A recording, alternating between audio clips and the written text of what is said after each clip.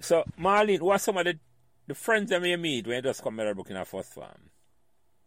Some of the friends were from St. Richards also. So my friend was Jackie Jarrett, Yvette All. I think these some people from Spanish Town. These girls used to tell me they were living in Spanish Town, coming all the way in Meadowbrook. Jacqueline Forbes.